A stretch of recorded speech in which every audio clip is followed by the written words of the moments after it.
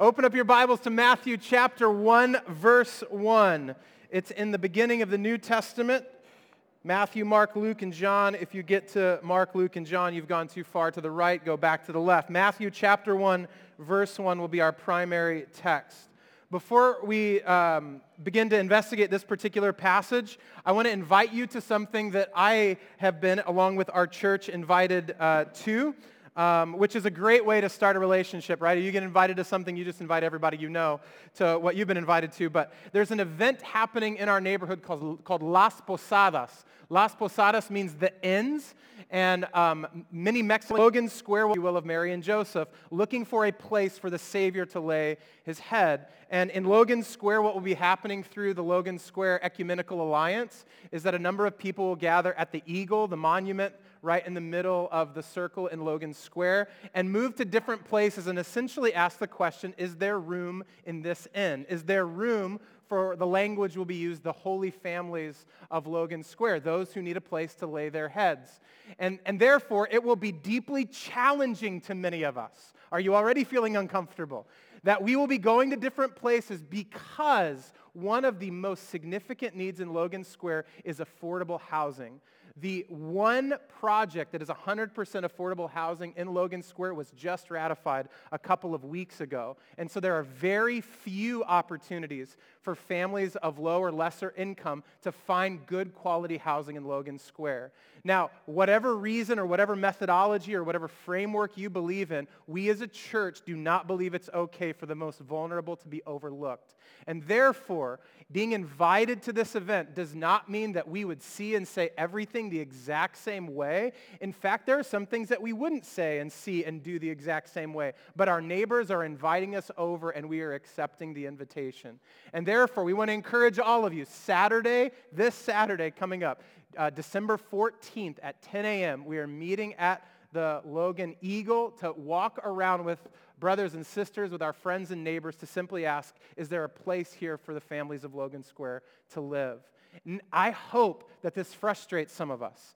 I hope that this encourages some of us. I hope ultimately that those who are frustrated, those who are encouraged, will be drawn together because of the mercy of Jesus. That would become more and more the church God's called us to be in this neighborhood at this time for such a time as this. If you have any questions about that, all of our elders would be happy to chat more. We're going to be emailing out more information this week. Las Posadas, 10 a.m. on Saturday, meeting at the Eagle so that we can walk with and learn, ask questions, and identify with our brothers and sisters who maybe are going through a situation and story that your family has never actually had.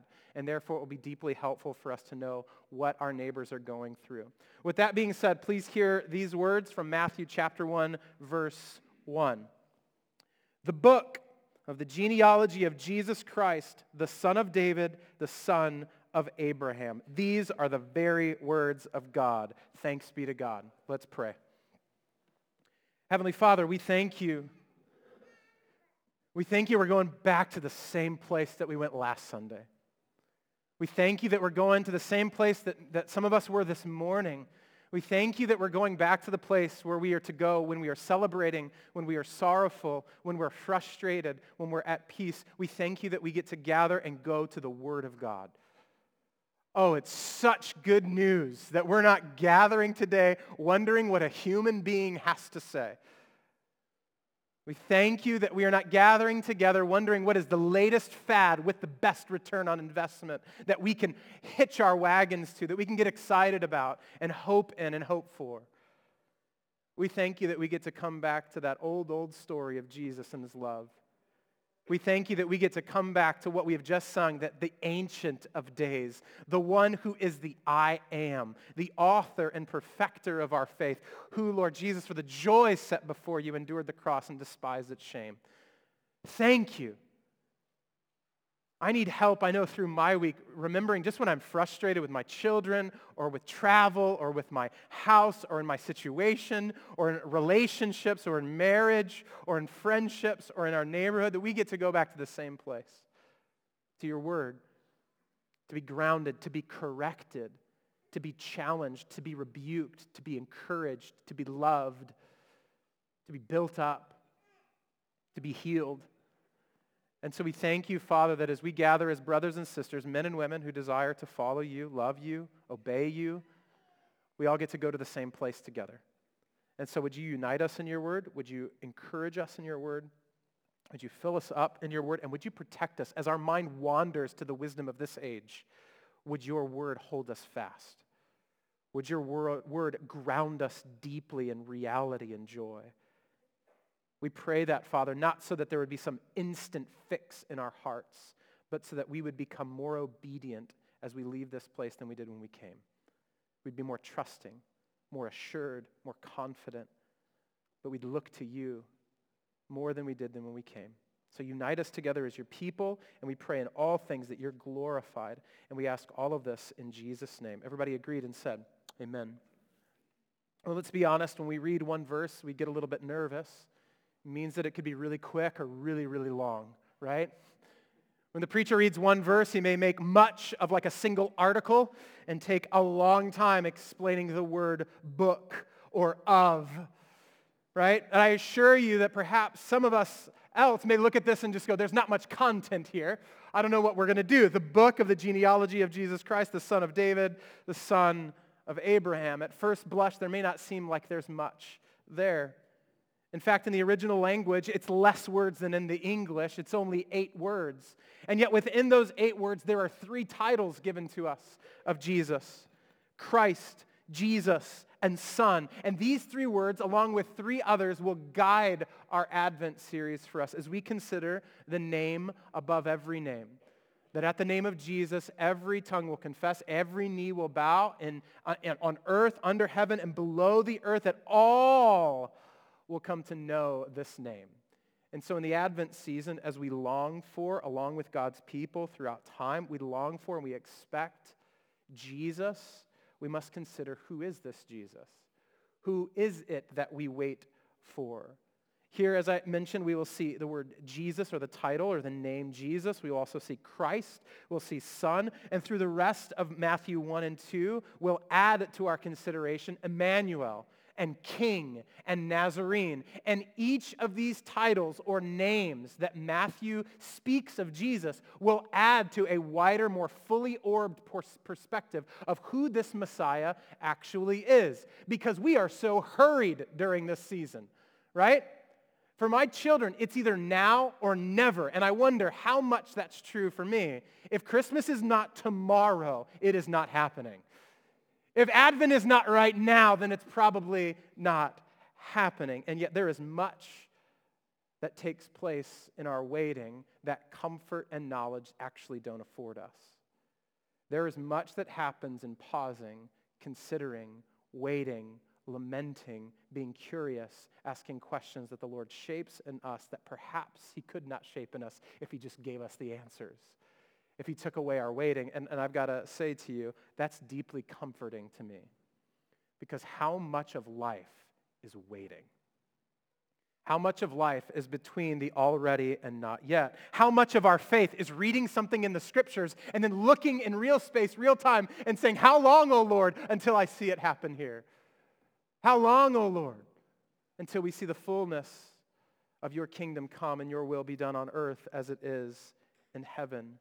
See, Matthew wants to take time to explain to us Jesus so that we might behold him rightly.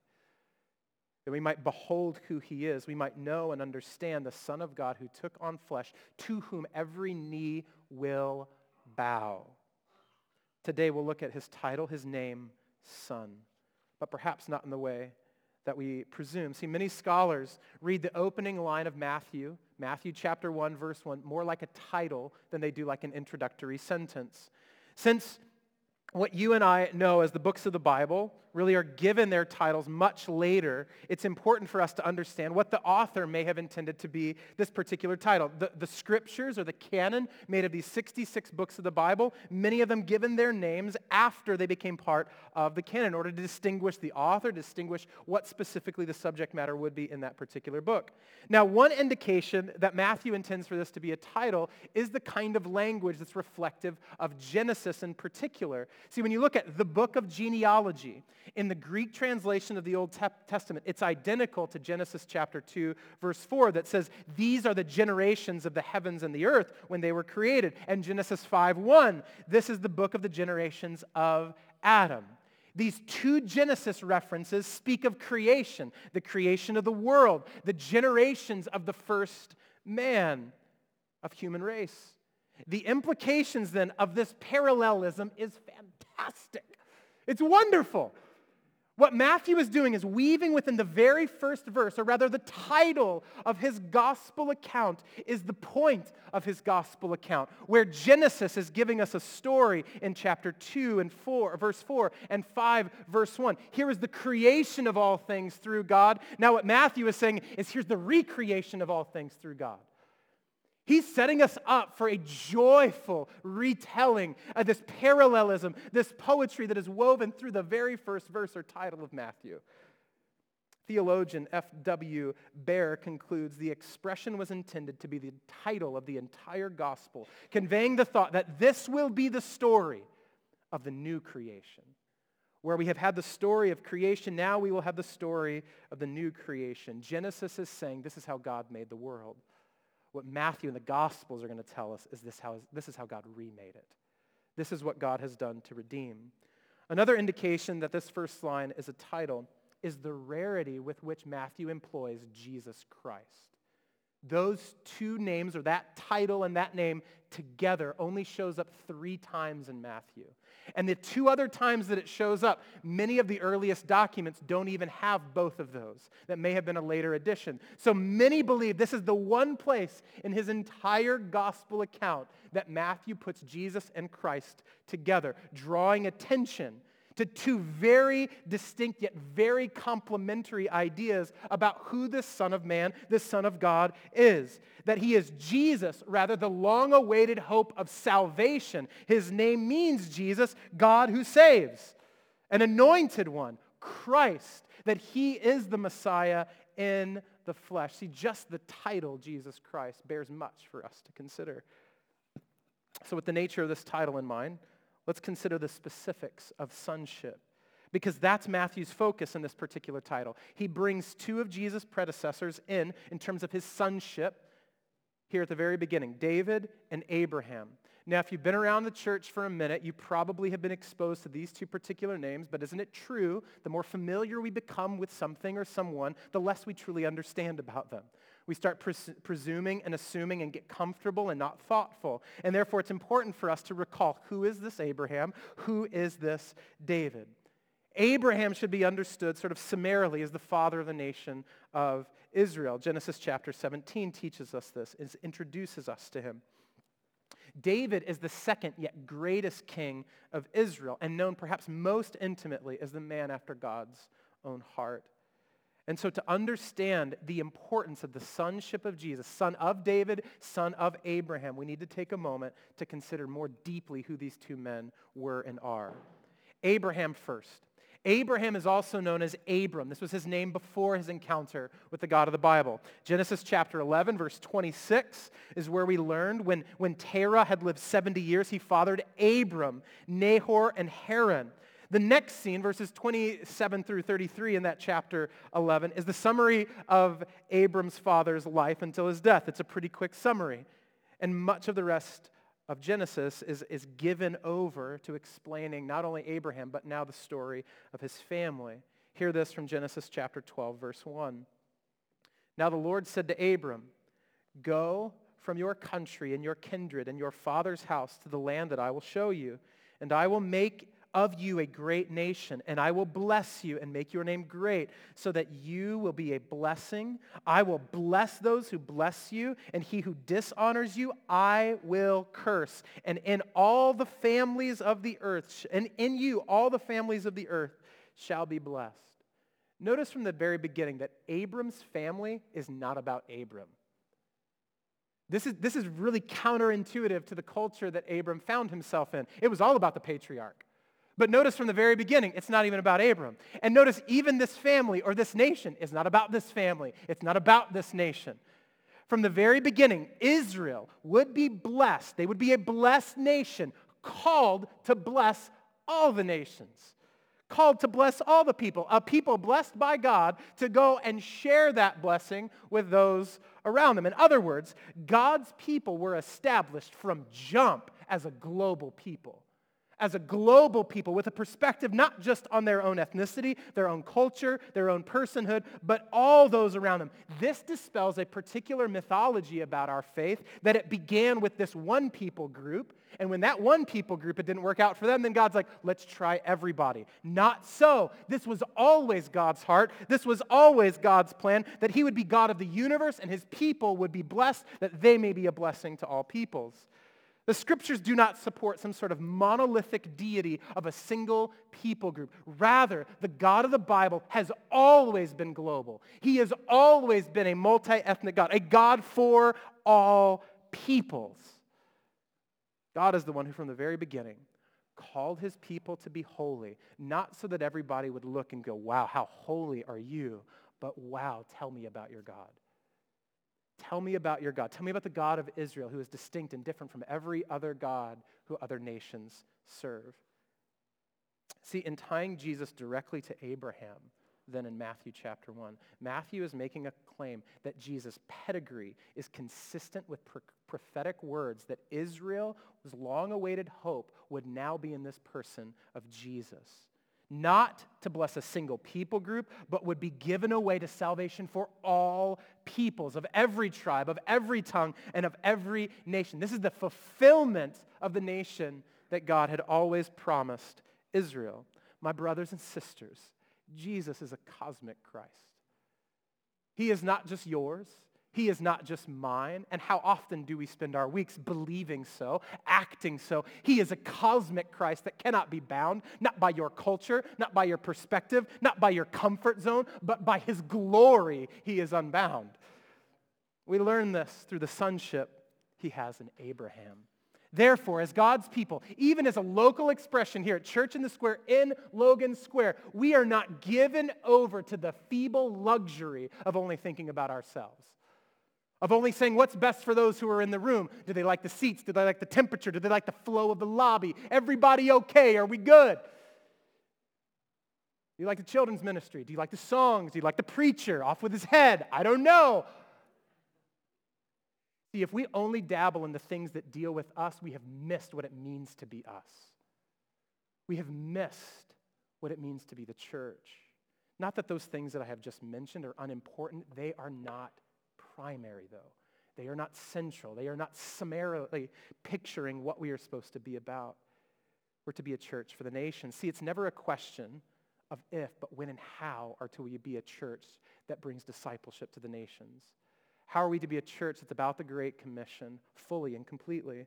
Since our launch in 2018, this has been a consideration for many men and women who have gathered to pray about this. This has been a consideration of our finance team, who from the very beginning have been setting aside 10% for external opportunities of ministries and works. Some of those will be global discipleship.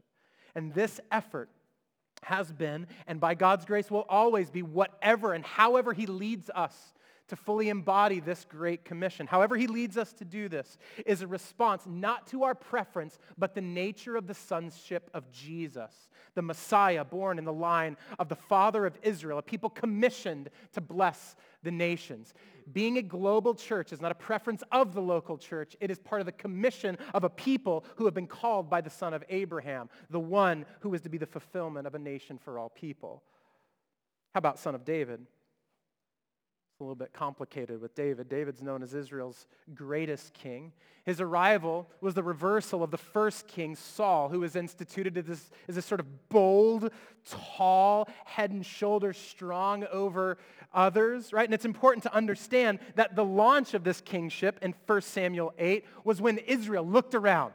They looked around, they're like, yo, they got a great king over here at this nation. They've got a great king over here. And they seem to be growing.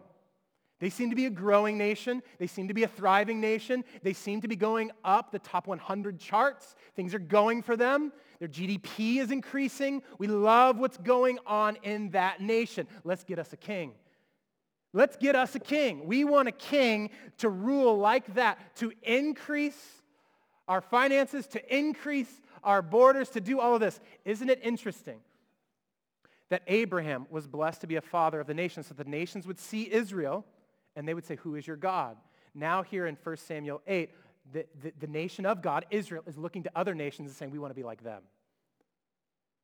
This is the story of the human heart. God says, I'm going to bless you that you might be a blessing. You're like, but they got some good blessings over there. Could we have some of those? Wouldn't it be great if the Bible just talked about the people who were dead and gone and already we just point the finger at them and never talks about us, right? Saul was strong. He was tall. He was probably really handsome, leader of men.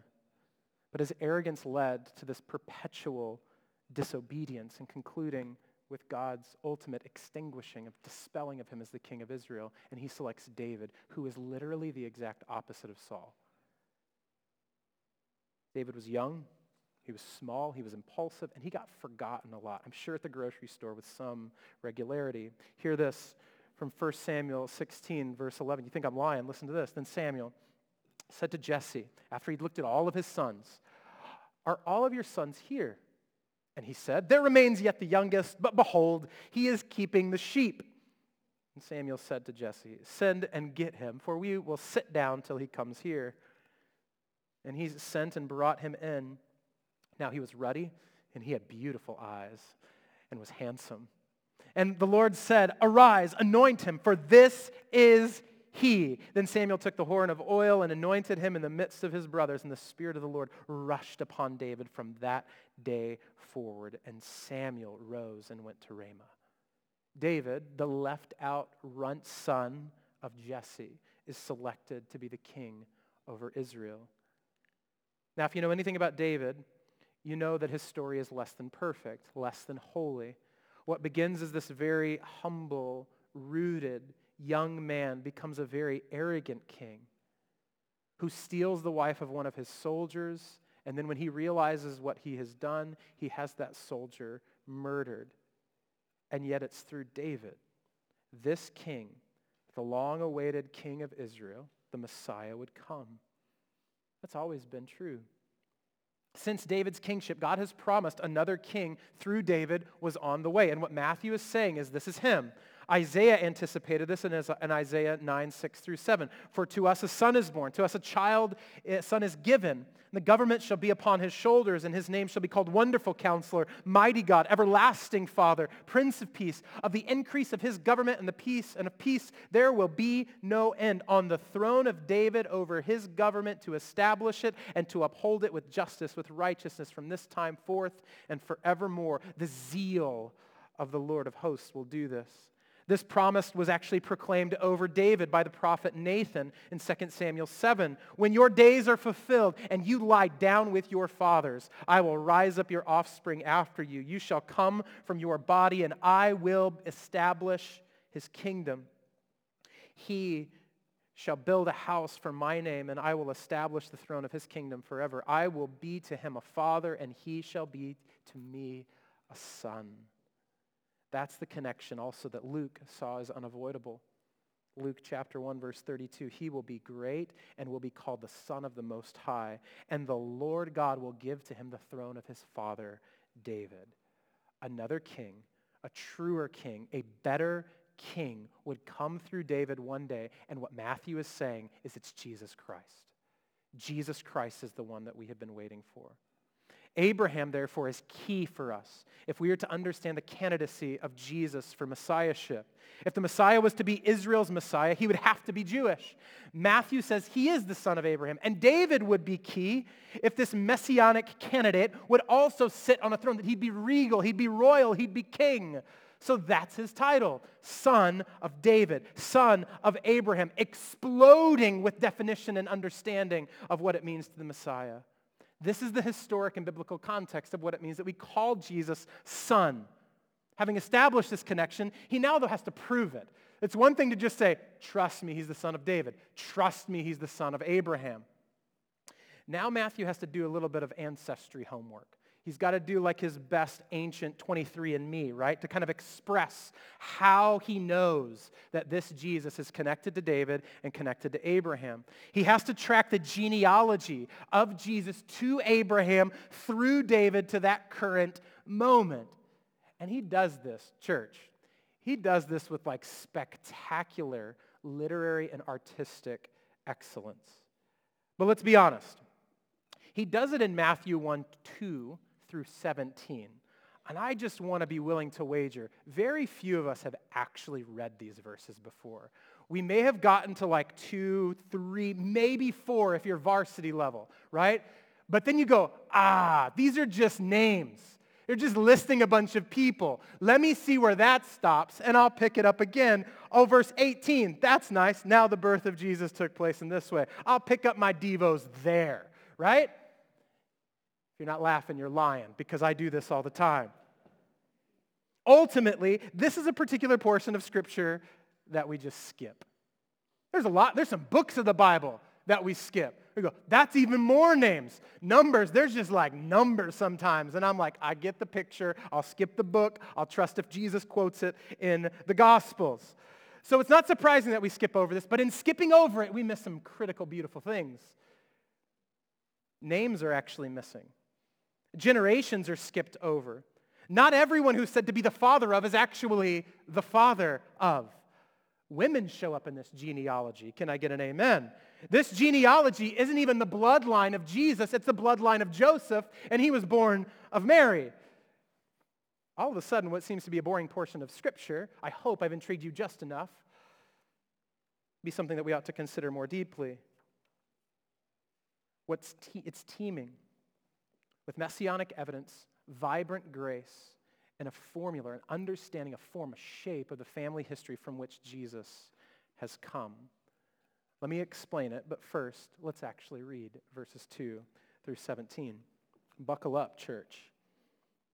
Abraham was the father of Isaac, Isaac the father of Jacob, and Jacob the father of Judah and his brothers, and Judah the father of Perez and Zerah by Tamar, and Perez the father of Hezron, and Hezron the father of Ram, and Ram the father of Amminadab, and Amminadab the father of Nahshon, and Nahshon the father of Solomon, and Solomon the father of Boaz by Rahab, and Boaz the father of Obed by Ruth, and Obed the father of Jesse, and Jesse the father of David the king.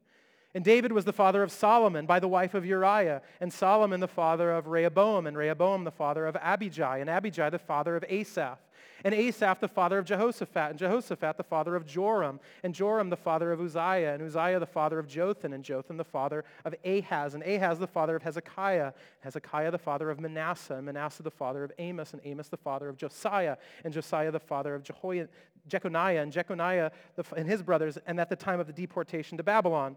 And after the deportation to Babylon, Jeconiah was the father of Shealtiel, and Shealtiel the father of Zerubbabel, and Zerubbabel the father of Abiud, and Abiud the father of Eliakim, and Eliakim the father of Azor, and Azor the father of Zadok, and Zadok the father of Achim, and Achim the father of Eliud, and Eliud the father of Eleazar, and Eleazar the father of Manasseh, and Manasseh the father of Jacob, and Jacob the father of Joseph, the husband of Mary, of whom Jesus was born, who is called Christ. So, all the generations from Abraham to David were 14 generations, and from David to the deportation to Babylon, 14 generations, and from the deportation to Babylon to the Christ, 14 generations. These are the very words of God.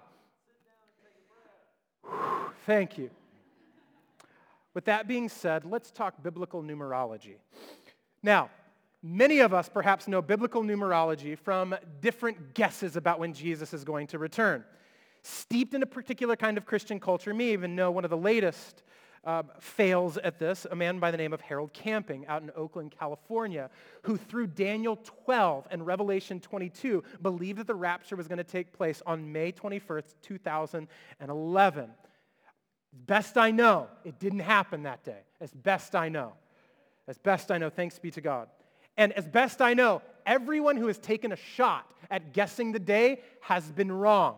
Therefore, perhaps one of the greatest casualties of biblical numerology as we have been exposed to it is that we don't listen to it, we don't think about it, and anytime someone tries to make a math statement from the scriptures, we're like, yo, that's wrong, that's not a thing. Well, I would just like to encourage you math majors that it is a thing and it's very important. Here's what I'd like to suggest through an idea called gematria. Gematria is a Hebrew system of giving numbers to letters, particularly consonants. It's a way of organizing the Hebrew alphabet that gives numeric value to it. Now, why does this matter? Why does it matter in Matthew 1? First, when we consider David's name, the three consonants are what? D, V, D. The gematria value for those three letters are 4, 6, 4. What does that equal? Anybody?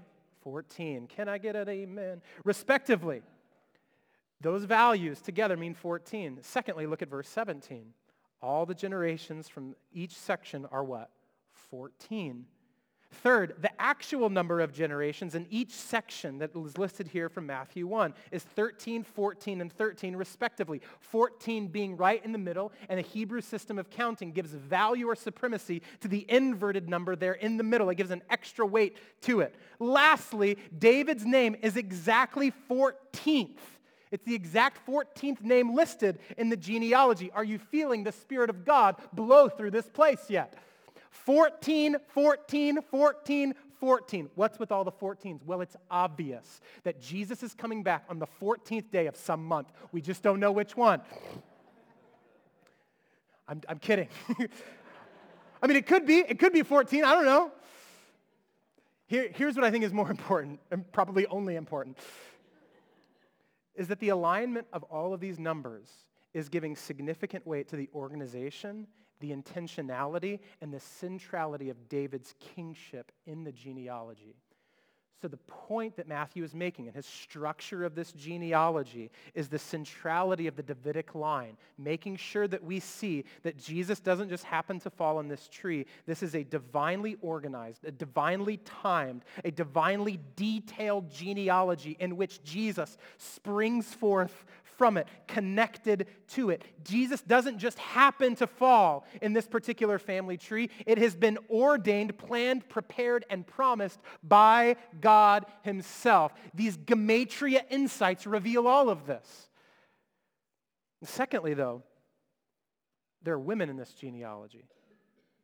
Gives us a massive window into the heart of God and the meaning of this particular passage. First, women were never included in genealogies in the first century. And certainly, if an author is going through the painstaking process of wanting us to see the royal heritage of this particular person, Jesus, then it is a bad idea to unnecessarily include women in terms of proving the bloodline. You don't need to do that. And unexpected and completely unconventional. It will be distracting to those who read it, and they may miss the main regal point that Matthew is making, but he includes them anyway. Why?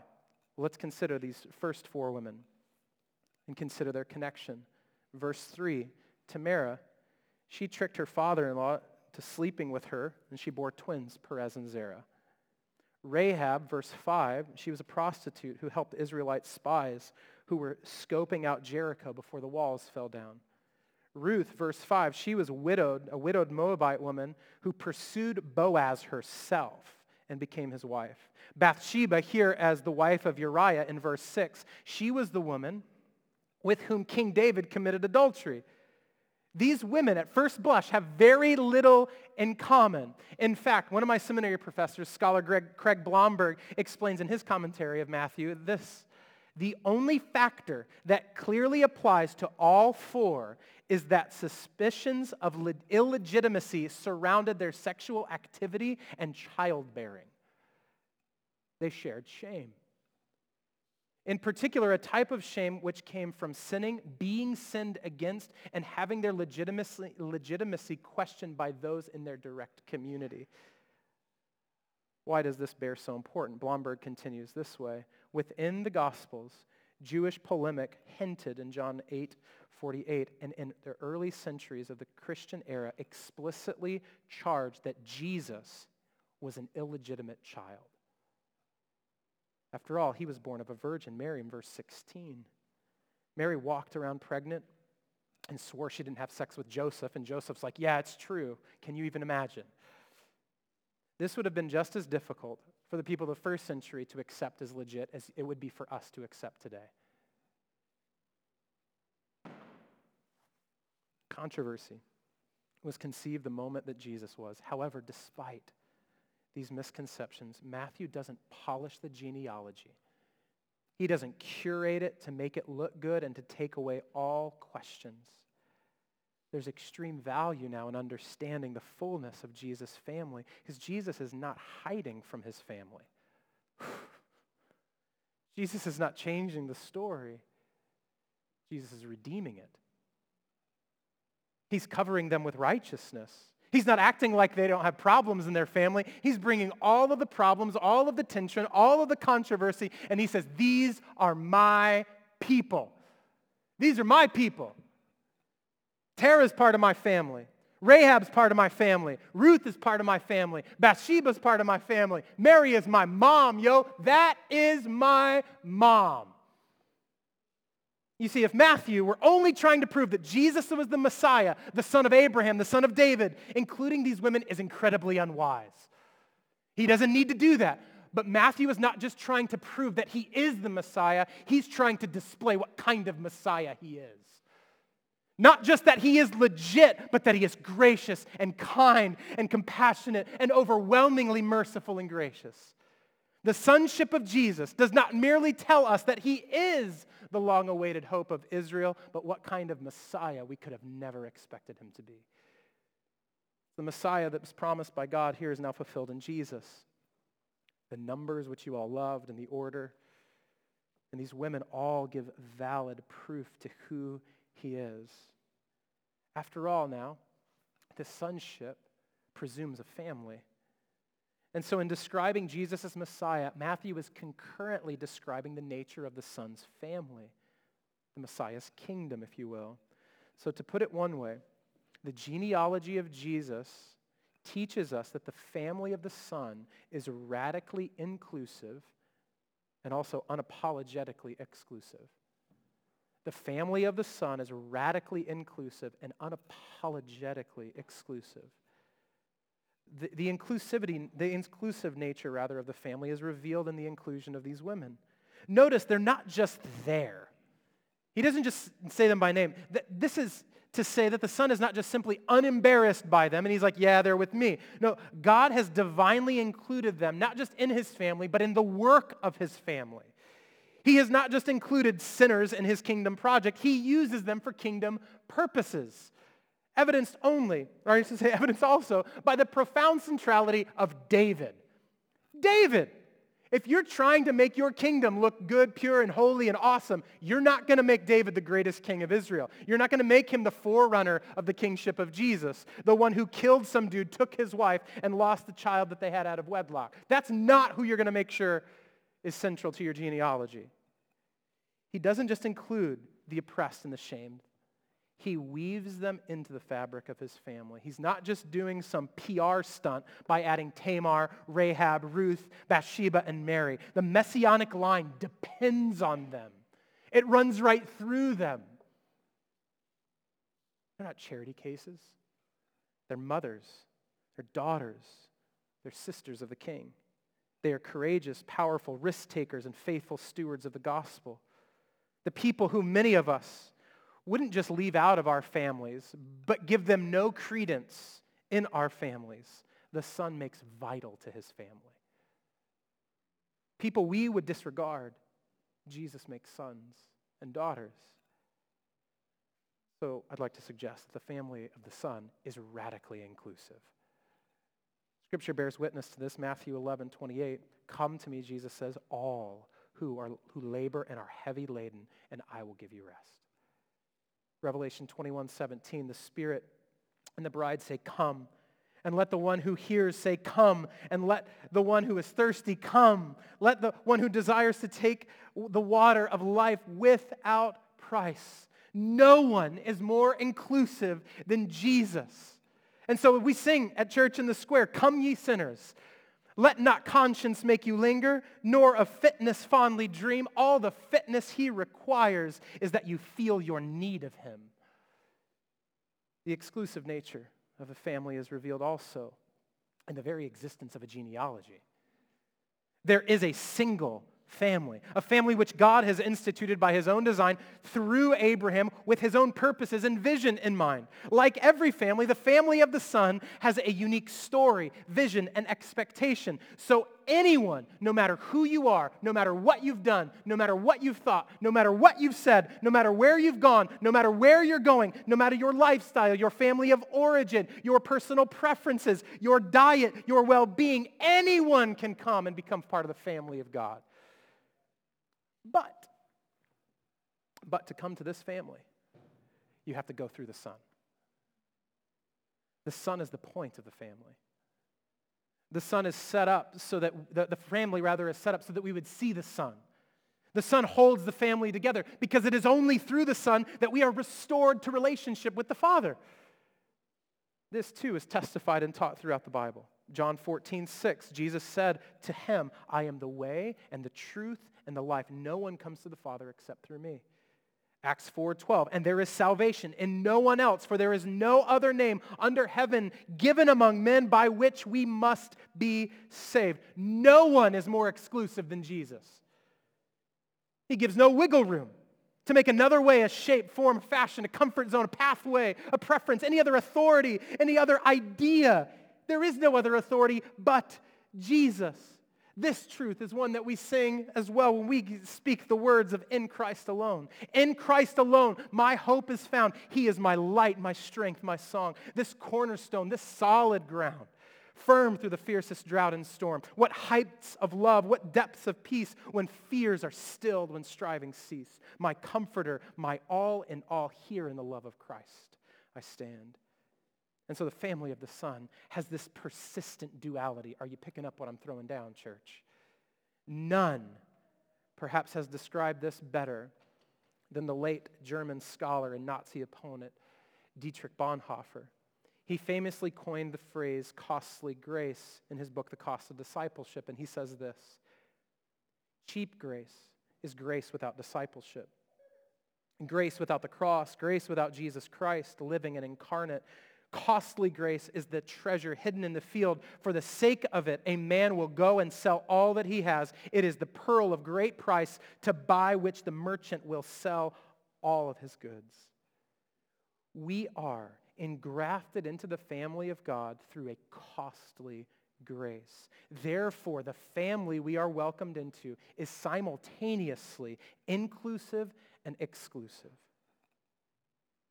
This is brilliant in idea, but we don't like it. I don't like it. And I'd like to explain to you why.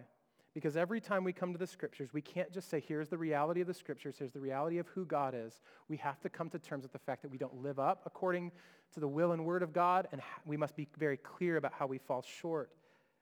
See, the point of this lengthy and symmetrical and beautifully generous genealogy is just this, that Jesus is inclusive and exclusive. Yet we are a conflicted people when we come to this family, aren't we? We're pulled in opposite directions about what our family is meant to be, which leads us to either embrace the idea that we are an inclusive family or we are an exclusive family, but never both. We usually move to one or the other. Either extreme, though, is incredibly damaging, has incredible consequence to it. See, for some, I think we'd like to think that the family is inclusive only. This is a generous and hospitable family, rather. It's quite modern to have this idea that there are no limits, no requirements, to have access, relationship, and blessing. Anyone can come and enjoy what we have. But out of this particular mindset, tolerance is birthed.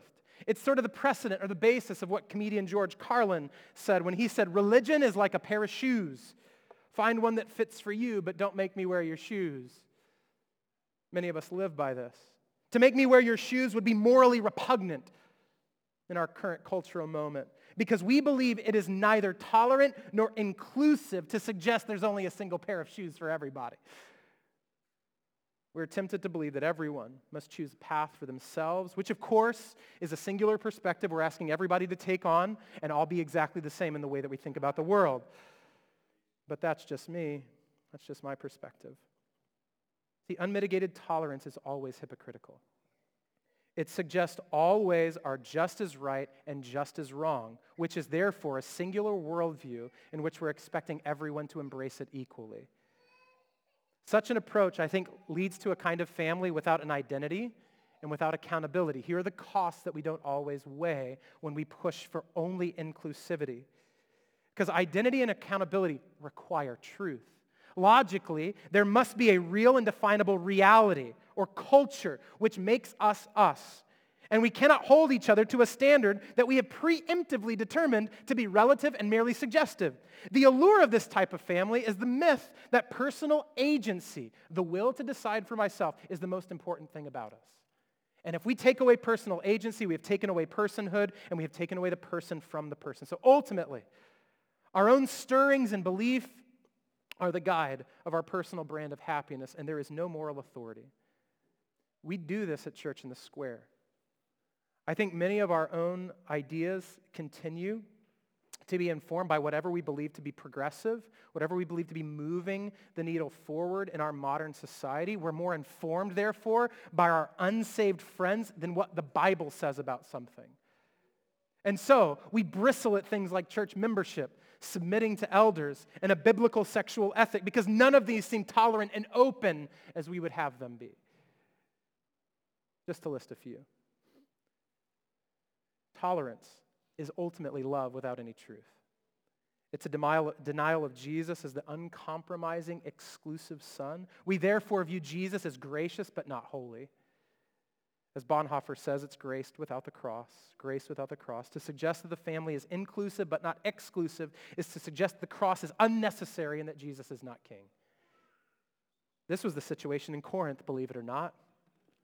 The church was behaving permissively as if the holiness of God was a mere suggestion or myth. They cut the line during communion. They slept around with members of their immediate family. They did as they pleased. So Paul wrote them. Here's what he said. What? It's an exclamation point in the English translation. Do you not have houses to eat and drink in? Or do you despise the church of God and humiliate those who have nothing? What shall I say to you? Shall I commend you in this? No, I will not. Through accountability and calling upon their identity as the church of God, Paul called tolerant church to holiness. What you desire and what you want does not go. What the scriptures teach is good and right and beautiful. That's what goes. Some of us are really comfortable, and now I'd like to talk to you. For others, we love the idea of an exclusive family. Just give me some guidelines and boundaries. Love it. We love truth. We love accuracy. We love faithfulness. This is our religious type of family, having clear boundaries around what it means to be us. Who's in, who's out, who's saved, who's not, who's the saint, who's the sinner. I'd like to know which team you're on before I talk to you.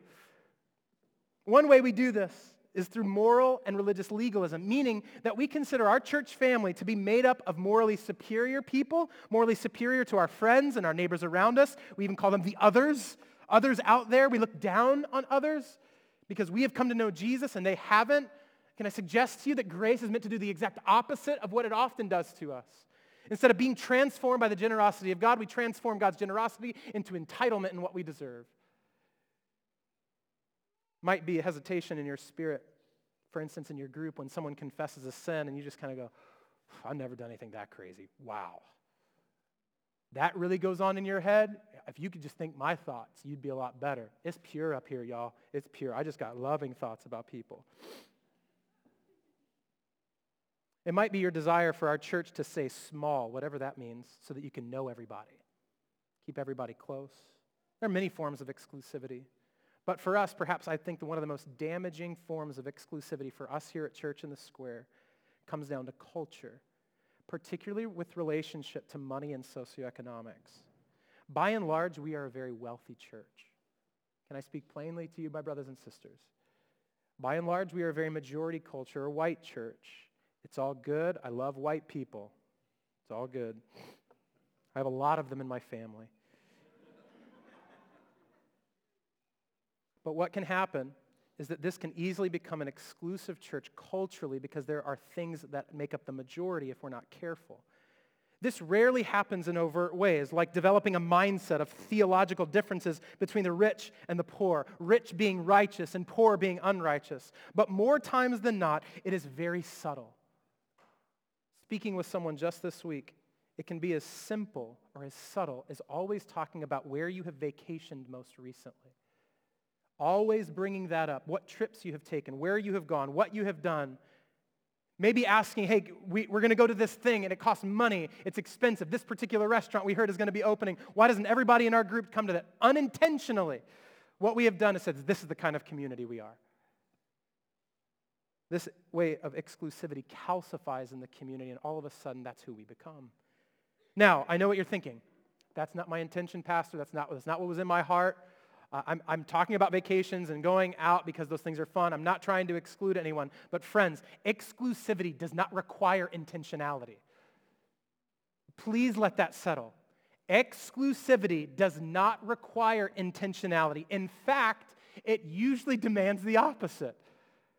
In fact, the absence of intentionality is what leads to the exclusive embrace of a particular kind of people and a particular kind of church. That's what happened to Peter. This is what happened to Peter in Galatians chapter 2, and then Paul put him on blast. Now, just for clarity, we know this, we went through Acts. Paul is not perfect. So just because I bring up two places where he's putting people on blast, he has his own issues too. We are familiar with this. But yet again, here comes Paul as the voice of reason. But when Cephas came to Antioch, I opposed him to his face because he stood condemned. For before certain men came from James, he was eating with the Gentiles. But when they came, he drew back and separated, fearing the circumcision party. And the rest of the Jews acted hypocritically along with him, so that even Barnabas was led astray by their hypocrisy. But when I saw that their conduct was not in step with the truth of the gospel, I said to Cephas before them all, if you, though a Jew, live like a Gentile and not like a Jew, how can you force the Gentiles to live like Jews? Paul calls this exclusivity, this exclusive lifestyle, hypocritical and out of step with the gospel. Peter did not wake up that day and go, I'm going to be racist today. Watch this. Subtly, he got scared when people who he knew would hold him accountable, who were hypocritical, who were religious, who were exclusive, and he backed away from the call of the gospel because it was going to become costly. And all this is a form of legalism. Legalism is truth without love. It's a denial of Jesus as the radically inclusive Son. We therefore view Jesus as holy, but not as gracious. And to suggest the family of the Son is exclusive but not inclusive is to suggest that the cross was merely a spectacle of God's wrath and power and not of his love.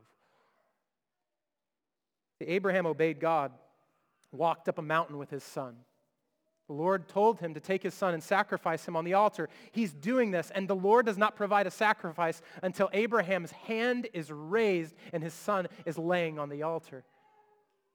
Can you even imagine? Abraham is told, you're going to be a father of a nation, and you're going to bless all of the nations. And he takes his one and only son and puts him on the altar because God told him to. The nation was in peril. The nation was on the line. His family was on the line. David's line was in question when his infidelity with Bathsheba led to the death of their child. Their family line was on the line. For his hateful violation of God's law, David and Bathsheba lost their son. Overwhelmed with sadness and lament and contrition, David knew that the family line had now been compromised. Not until David fully understood the weight of his sin did God bless them with Solomon, or as I like to remember, his name is Jedediah, which means beloved of the Lord. The family and throne were preserved. God upholds his righteousness and provides a way of grace, costly grace. Jesus is Abraham's son. Jesus is David's son. Jesus is a cosmic counterpoint to the inclinations of our modern and religious hearts. After all, it is on the cross where we see the fullness of grace and holiness, the fullness of inclusion and exclusivity, the fullness of a God who loves and a God who is true, because it is on the cross where God shows that he is too holy to overlook your sin, but he is too loving to banish you from his family forever. The Heavenly Father, therefore, makes a way back to himself through his Son. The advent of this season has much to do with waiting. Waiting for the fullness of that kind of kingdom to come. Waiting for that fullness of that kind of family to be fully realized. But church, we are meant to become that family today. We are meant through the power of the Son to become these kinds of brothers and sisters. Brothers and sisters that say, come one, come all, come anybody. But come through Jesus. Now, the timing of that through Jesus may be different. We may invite somebody to come for 6 months until they truly understand who Jesus is. And not just to church, into our family, into our home, into relationship. Sometimes, real talk, it is just this simple. Find out your neighbor's name and then speak to them by name. Did I blow your minds? Sometimes that's all we need to be first as a missional people who are radically inclusive and exclusive. Sometimes we're too scared of I got to have a whole plan together about how this person is going to go from death to life. You don't need a plan. Jesus already has the plan.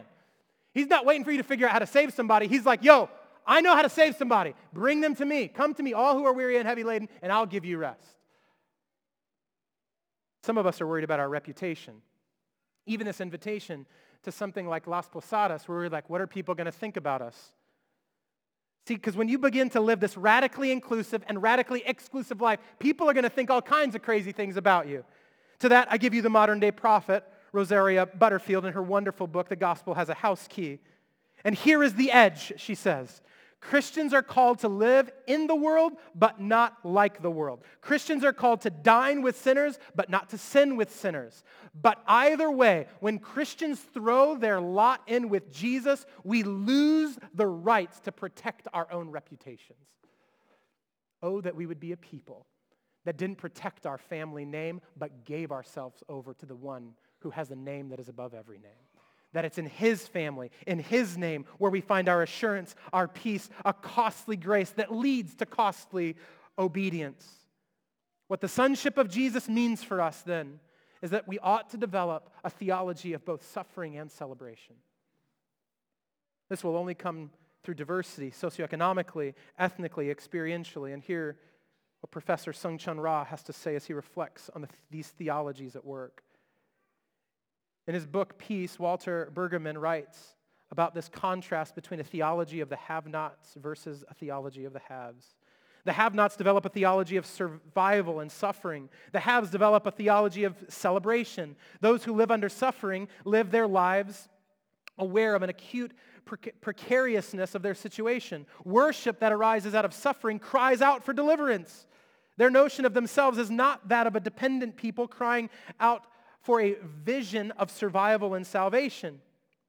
Lament is the language of suffering. Those who live in celebration are concerned with questions of proper management and joyous celebration. Instead of deliverance, they seek constancy and sustainability. The well-off do not expect their faith to begin in a cry, but rather in a song. They do not expect or need intrusion, but they rejoice in stability and the durability of a world and social order that have been beneficial to them. Praise is the language of celebration. Let me say it this way for us as a church family. We will know that we are becoming an inclusive and exclusive church by the work of Jesus when celebration and suffering are held in tension in our community. When we don't try to wipe away tears of our brother and sister and give them a song to sing, but we seek to lament with them. When we don't allow lamentation to overwhelm us, but to know that joy comes in the morning. When we walk in this tension, we will know, we will have this mind among ourselves, which is ours in Christ Jesus, who though in the form of God did not count equality with God a thing to be grasped, but emptied himself by taking on the form of a servant, being born in the likeness of men, and being found in human form. He humbled himself, becoming obedient to the point of death, even death on a cross. Therefore, God has highly exalted him and bestowed on him the name that is above every name, so that at the name of Jesus, every knee should bow in heaven and on earth and under the earth, and every tongue confess that Jesus Christ is Lord, to the glory of God the Father. Would you bow your heads and pray with me? Heavenly Father, what a gift that through your Son we can call you our Father. Forgive us for the ways that we suppose your community to be so bleak and unimaginative that it is merely inclusive or exclusive, but never both. Forgive me, Father, for my tendency in this. Forgive me, Father, for the ways that I think to have all of the right answers, to be theologically tight and have all of your thinking down. That's what brings you into the kingdom. Forgive me how I've overlooked your gracious and open arms, that whosoever would come. Forgive us, Father, for the ways that even as a community we've calcified. We've sort of grown into a kind of community that is not reflective of your family. Help us. Even reveal to us now, not that we're defensive and come to terms and just try to say, it's okay to do what I'm doing, but Father, to say, what is your will? I pray that we'd confess sin. I pray that we would lament brokenness. I pray that we would celebrate the joy and hope that we only have in you. Help us to do that now as we come to your table. We ask in Jesus' name, amen.